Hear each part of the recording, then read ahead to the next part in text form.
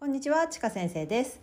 今日も日本語や日本文化について一緒に考えていきましょう。今日はですね、私の外国人のお友達からちょっと質問されたことについてお話をしたいなと思うんですけれども、それは何かというと、彼女がね、日本に行った時に東京で電車に乗っていたら、日本の子供が一人でランドセルを背負って電車に乗ってきたと。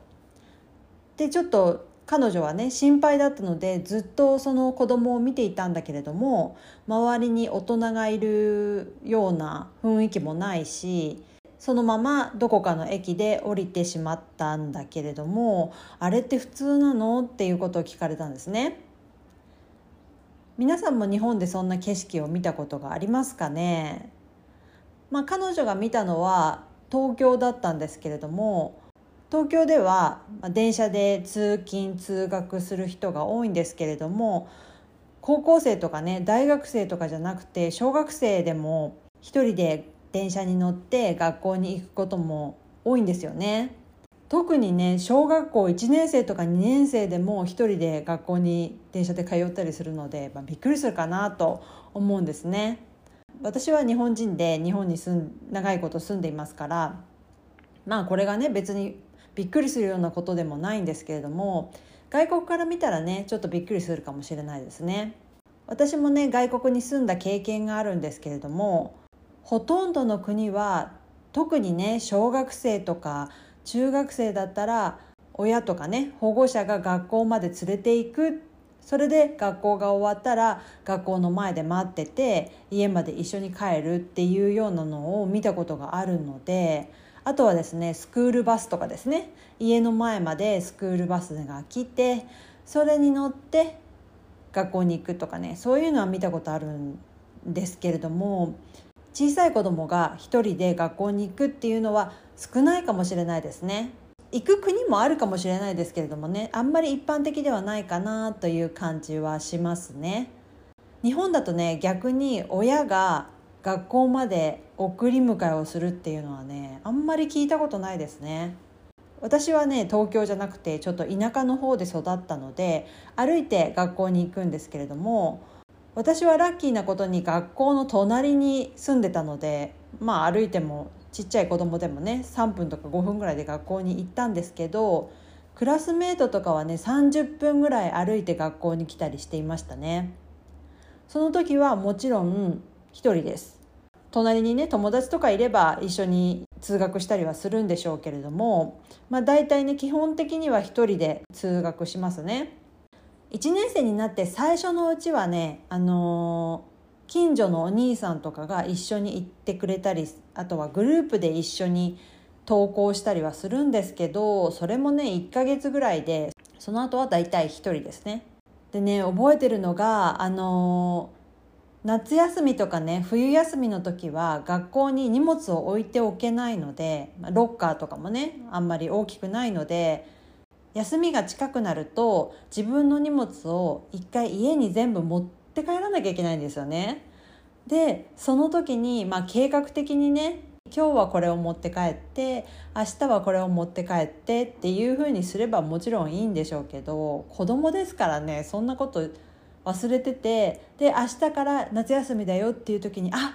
どうしようこんなにたくさん荷物があるっていうことで、小学校ね1年生とか2年生でもねすごい大荷物で家に帰った記憶がありますね。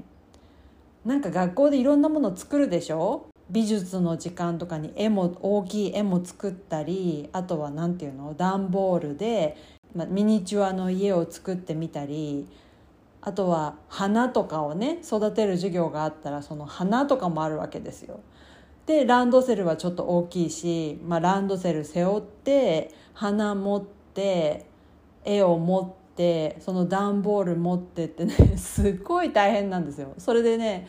もしねその日に雨が降ったりしたらね、もうヨレヨレになって帰るんですよね。そういう記憶がありますね。30年以上経った今もそういう子供とかよく見るんですよね。夏休み前にいっぱい荷物持ってもうヨレヨレしながら帰る子供とかね、皆さん見ることできると思いますよ。その時にもね、荷物があるからって学校までじゃあ迎えに行ってあげるねっていう親はね、日本ではあんまりいないですから、自分で持って帰んなきゃいけないので、家で行ってきますって言ってただいまって帰るまでは、子供がね自分でなんとか学校に行かなければいけないっていうことが一般的でしたので、田舎ではね歩いて行きますけど、都会では電車で行かなければいけない学校に通っている場合は毎日親がね学校まで行けませんから、自分で行くと。で、気になるのがね、もちろん危なくないんですかっていうことなんですけど、100% 危なくないとは言えないですよね。もちろんどんな人がいるかわからないし、あとは変な人がいるとかそういうだけじゃなくて、交通とかね、車もビュンビュン通ってる場所を歩いたりするわけですから、危ないことは危ないかもしれないですけど、それでも私が小さい時から今まで変わらず子供が一人で登校しているっていうことを見ると、それをやめるほど危ないことはないってことですね。だからもしね本当に危なかったら、もう親が毎日送り迎えをするでしょうけど、そういうことになってないので、大丈夫かなっていうレベルなんだと思います。私が日本以外の国に住んだ時にね、その国だと子供が一人で外を歩くっていうのは考えられないような国だったので、その場合は自分の家から学校まで、お父さんとかお母さんがね送り迎えしているのを見ていました。それを見るとね、やっぱり大変だなと私は思ったし、それに子供もねずっと親と一緒にいなきゃいけないんだなっていうことで、ちょっとね窮屈じゃないのかなっていう感じも、私がね日本で育ったのでそういう印象も受けたんですけれども、だってね日本に行ったら行ってらっしゃいって言ったら子供がもう小学校1年生から自分で行くわけですから、親としてはちょっと心配ですけれども、でも慣れればねとっても楽だなと思います。はい、皆さんの国ではね、子供が学校に行くときはどうやって行きますか？ちょっとねこの文化がもしかしたら日本独特のものかもしれないなと思ったので、この話をシェアしてみました。はい、それでは今日も聞いていただいてありがとうございました。